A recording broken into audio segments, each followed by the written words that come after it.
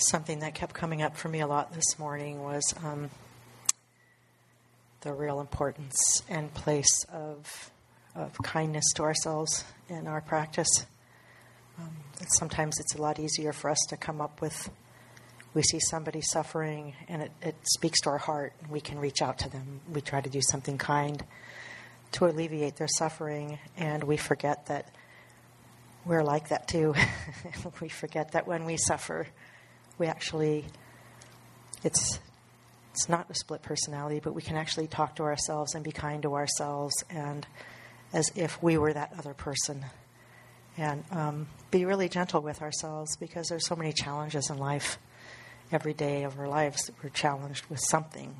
Often they go very well. Sometimes it's something that affects our confidence, our sense of being gathered, centered. And I was recollecting this time. There had been a separation with someone that I'd been involved with, and I was really in a lot of ache from that. And I was just feeling really isolated and lonely.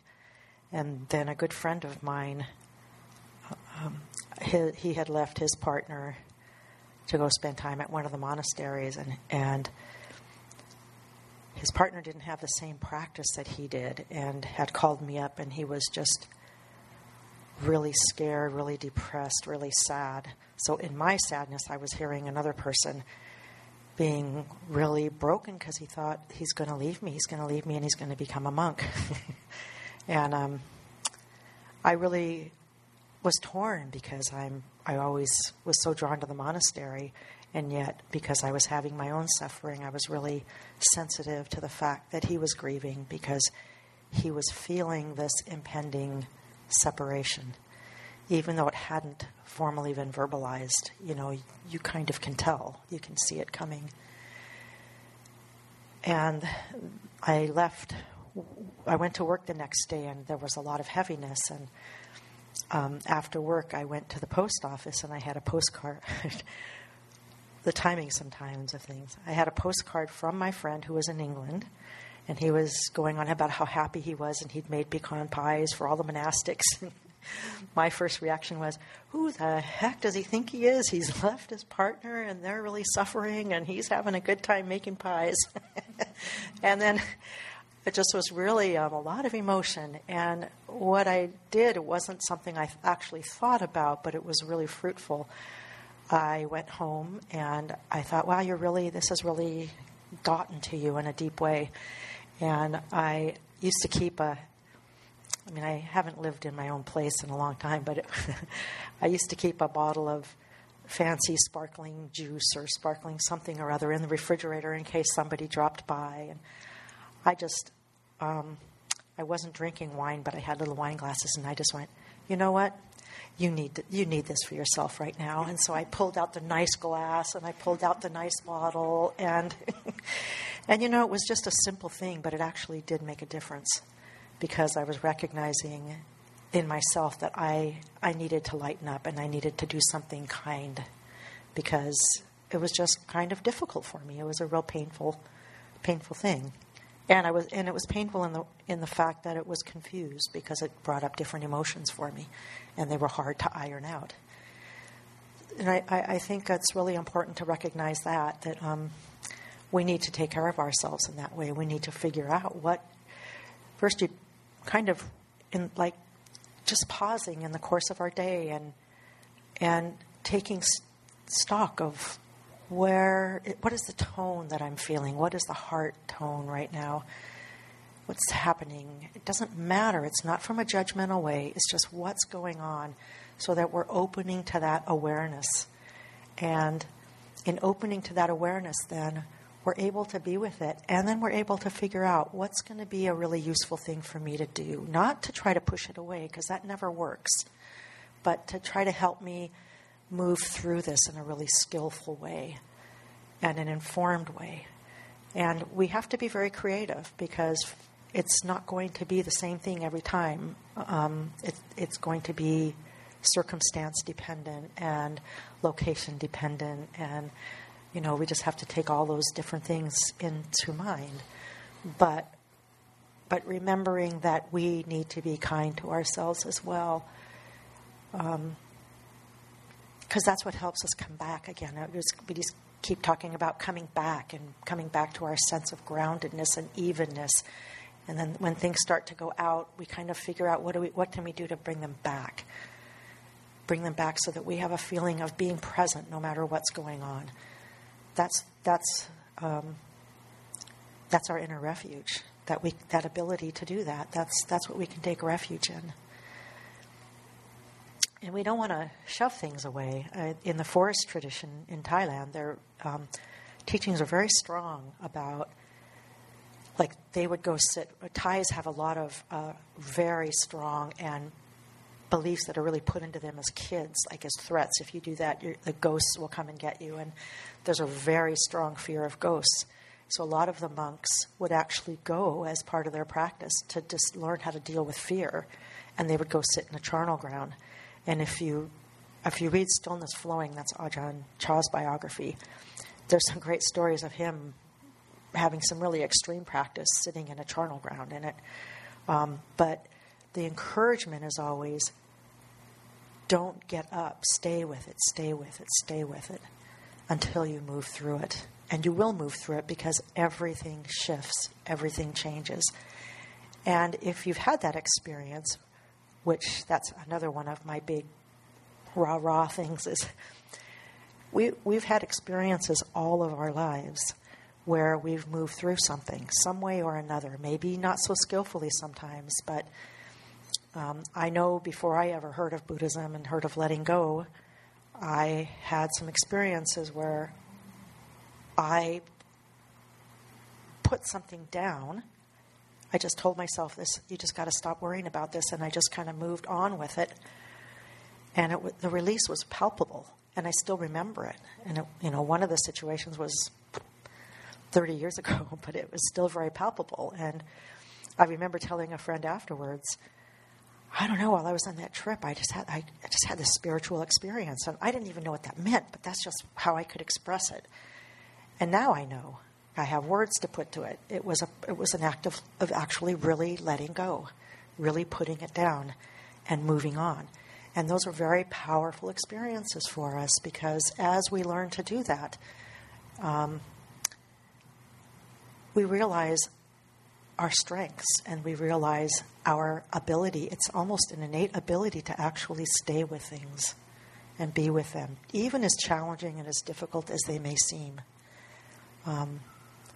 I just always say it, human beings are incredibly resilient, and we can mess ourselves up by trying to shove it aside, deny it, whatever we do to try to get away from it. But if you can just be with it and acknowledge it and just give it a little space and learn to do that, sitting on a cushion is preparation for that, because you have to sometimes sit through some pretty awful mind states. Restlessness can be really disconcerting. My early days of meditation, I remember sitting at Amaravati in England, and I just had a really active mind, and I was just learning how to meditate, and I was at this monastery. And I remember sitting in the morning meditation, and I was just really restless, and the mind just really latched onto this. They've extended the time. I know they've extended the time. Why have they extended the time? Are they trying to get us ready for the winter? Why don't they? And I actually, in my head, I had this visualization of myself getting up and running, screaming out of the room. And it was so loud in my head that I remember opening my eyes and looking to see if I'd actually made any sound. But everybody else was... And so that doesn't really happen anymore. Thank goodness. But just kept sitting through it. And many times during that winter retreat, which was a real challenge for me, because I was helping out for that retreat, this voice just kept saying, you just got to get the heck out of Dodge. But then this other voice would say, yeah, but where are you going to go? So, we just have to move through those things. And the fact that I've been meditating for many years doesn't mean that I don't have restlessness and I don't experience sometimes thinking that the thought might come up, wow, this has been a really long meditation. It should be over about now. But it's kind of like, okay, there's that little voice again, and you just kind of learn to recognize these things, and stay with them, and not let them grab hold of you. Yesterday there was is it Christine? Yeah. Kristen? No. Oh, Chris. Christine, yeah. We were talking about irritation. And I was thinking afterwards, after we talked about that, it's like, what I didn't say is I've read lots of just small, pithy teachings from some of these masters that have been meditating for a long time and obviously have really developed their ability for clarity and putting things down, and they just don't get affected by things very much. And one of them, they asked him, do you feel anger? And he says, I see it, but I don't pick it up. They say that a lot. They see it, but they don't pick it up. It's just like that cloud moves through. And that clarity, they see that cloud move through, but there's no response needed to it because they just let it pass through. So in a way, they're still seeing that maybe there's irritation, but it's not irritating, if you know what I mean. So I think that I love reading those pithy things because they're very powerful reflections, and I find them really supportive.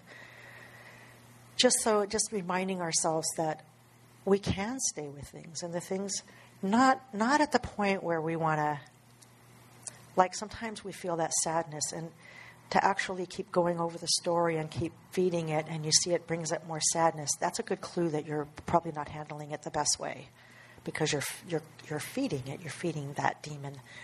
But if you're with it and you're kind to yourself, and sometimes you do have to talk to yourself inside and just say, it's okay.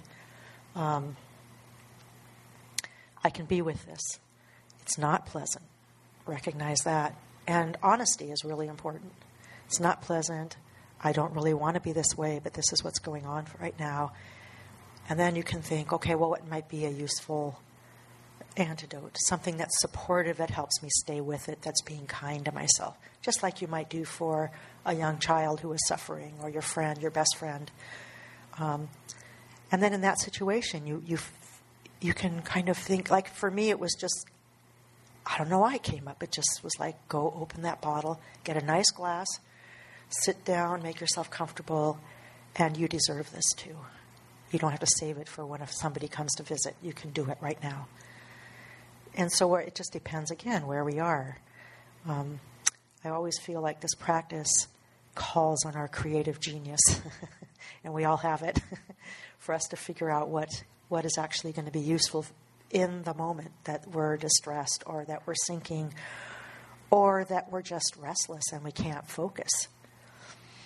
I was talking to somebody recently, and he said for him, he's realized, like, sometimes he just is so scattered, people come to him to talk to him about things because he's involved in some AA programs, and people will come to talk to him, and he finds that he can't stay focused for some reason.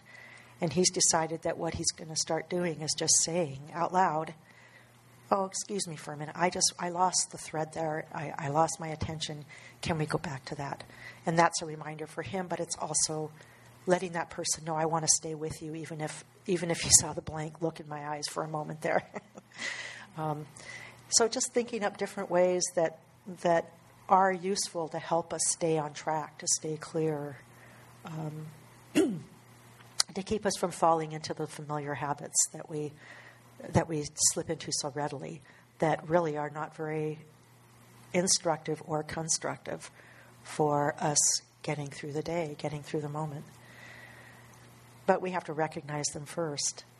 And it just really is mind-boggling to me how often we don't think of ourselves until the very last. That's the last place we actually think about extending our kindness. And it's not selfish.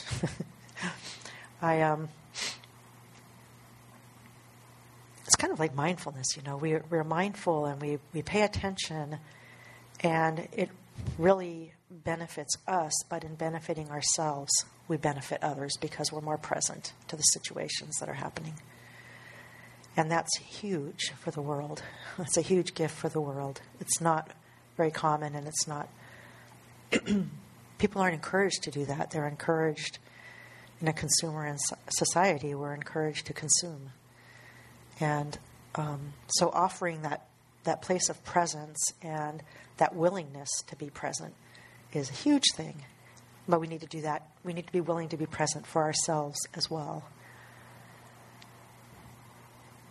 There's different ways, like, we could call that metta, but it's also bringing an element of compassion in. So the kindness is metta, but compassion and just understanding that we have these needs as well.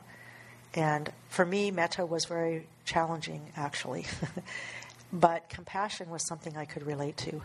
And so I always felt like my metta started becoming more authentic when I stuck with compassion for a while and allowed myself to really see my suffering and the suffering of others, and to have that sense of, it's not quite empathy because you're not going, oh, but it's just realizing. I think it's just that realization of the suffering that others go through, that it's really similar to the suffering I feel. And then in feeling that compassion and that ability to really see that, then I could actually feel the kindness start developing. And I remember I went on a self-retreat within days of 9/11 happening. And that was pretty ghastly for anybody who remembers that. We don't have TV, so fortunately we weren't bombarded by news all day, but it was a pretty shocking thing. And the night before that happened, we'd had an all-night sitting, and some people were there, and we'd had a discussion at tea time. And what had come up was Dresden in Germany, and it was pretty much a bomb, like, it was just decimation of that town and all the people in it. And Americans were involved in that. We were kind of discussing this group coma, which I can't really say too much about, but it was just interesting that we had that discussion. And then the next day, I think we found out because my boss called and said, "Did you hear the news?" And it's kind of course we didn't, because we didn't listen to the news. But I went on my self-retreat, and I was actually really surprised and grateful, because what came up, I wasn't angry. It wasn't fear.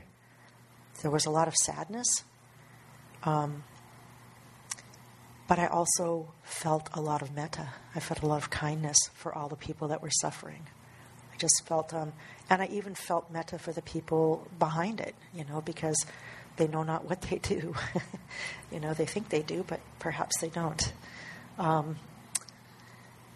And that was surprising to me, because I didn't anticipate that.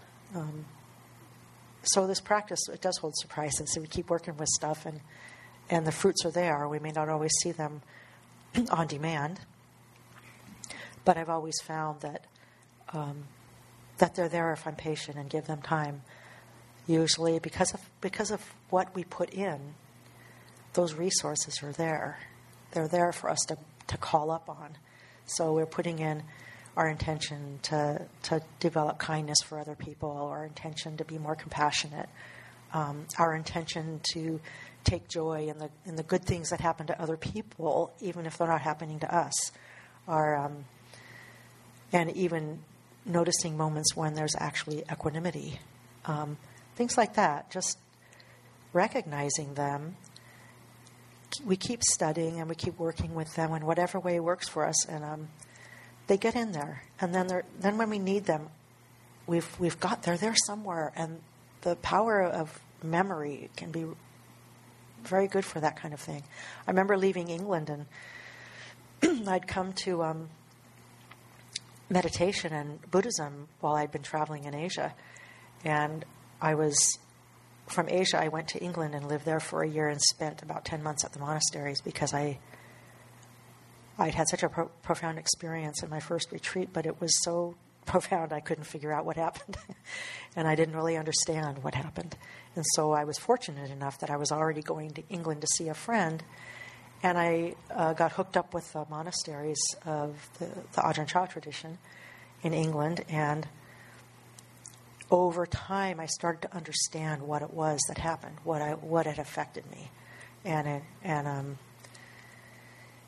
And then I had an opportunity to also start to develop my own sense of a practice, like how to start establishing some of these qualities and how to start reflecting on things and how to start taking these teachings to heart.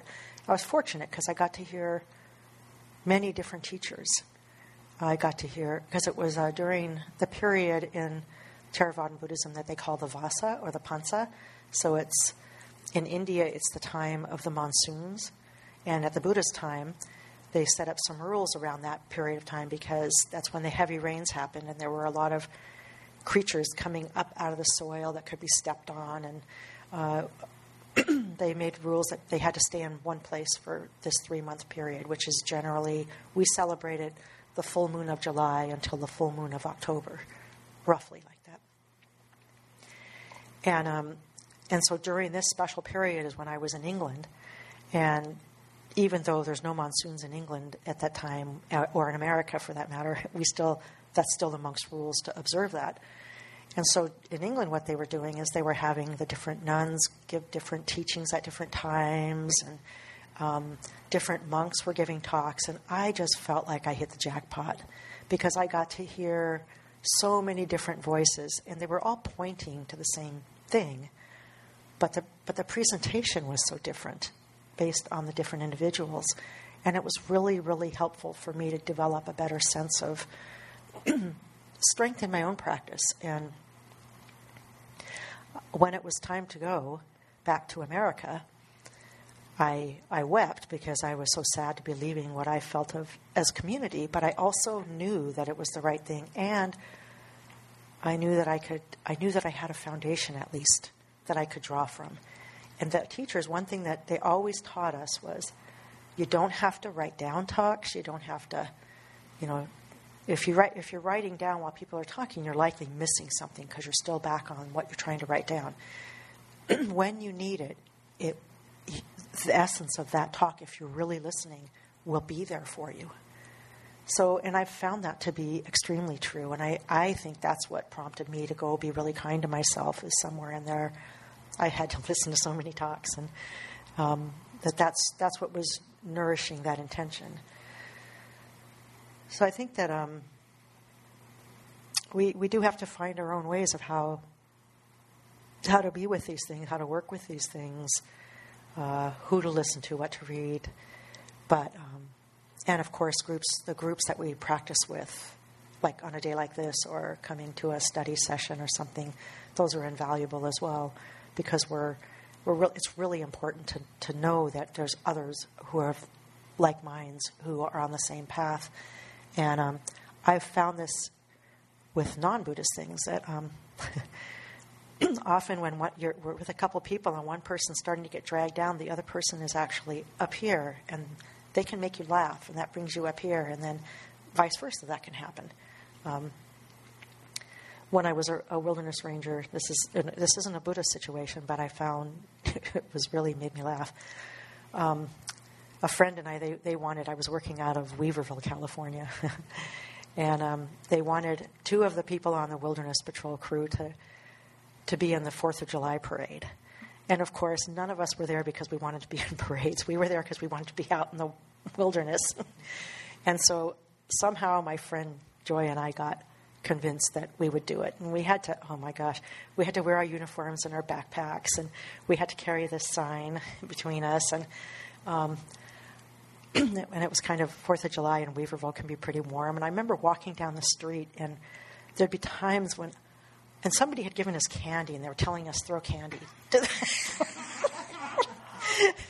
And I just remember there were times when, for myself, I was just kind of like, oh my gosh, what are we doing here? How did they talk me into this? And then I'd look over at Joy, and she'd just be laughing because it was just so ridiculous. And then I would start laughing. So we really, in these awkward situations, and that's a pretty light situation, but really a lot of situations we find ourselves in that we take and we can really sink because it's not where we want to be. We really can find the place where we can laugh and find the humor in it. And friends can help us do that. And we can help friends do that. So our friends are of utmost importance in our support systems. But remembering remembering to do, obviously you're all here. Something brought you here today on a Saturday. For a lot of people, Saturday is the day when they can accomplish the things they can't do during a work week, or this is time to be with family. But this is something that I would guess people are just doing because they know it's a useful thing for themselves to do. It's really useful for me to sit with a group of people and have a quiet day and spend time reflecting about the different teachings that are available to us. And I just find it really useful. So I'm guessing that would be true for all of you. So that's an act of kindness that you've taken for yourself, to take the time to really find the space, work with your families, work with whoever it is you have to work with to make this time available. And that's a really positive thing, because I think if you look at how it makes you feel about yourself and look at it at the end of the day, how does it make you feel? And acknowledge that. Because usually whenever I'd go up to the monastery on the weekends when I was still living at home, it'd be really hard. I had a lot of fear going there. And I think it was a kind of a fear of giving up who I felt I was, at some level. That's pretty coarse description, but I really literally would go every weekend up to Abhayagiri before I lived there.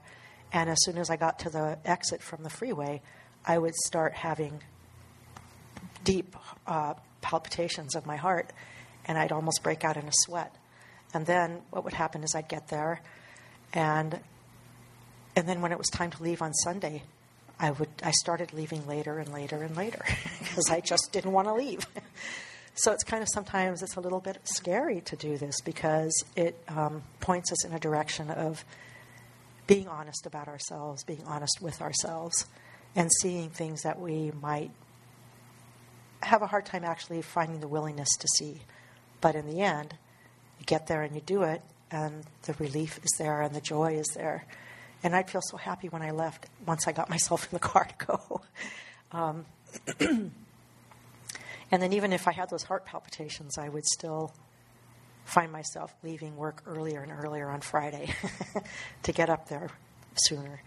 And then I found myself moving up there. So, it's just, I think we really do want to take care of ourselves and do what brings us peace and joy, but sometimes we forget how to do that.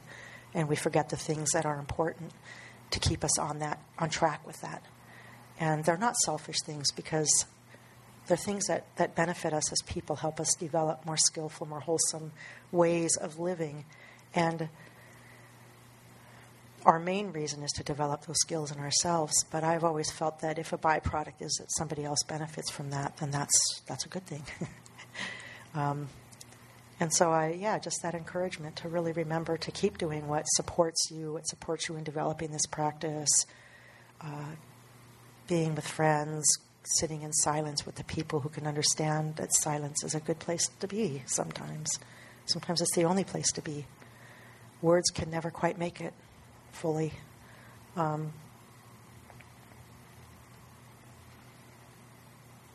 Just a few words of encouragement for something that I found in myself to be really useful and really important. And we all have such harsh inner critics at times, and that's a good thing to recognize, because if we recognize it, we can learn to put it down and be a little bit gentler, and turn it around and see the side that actually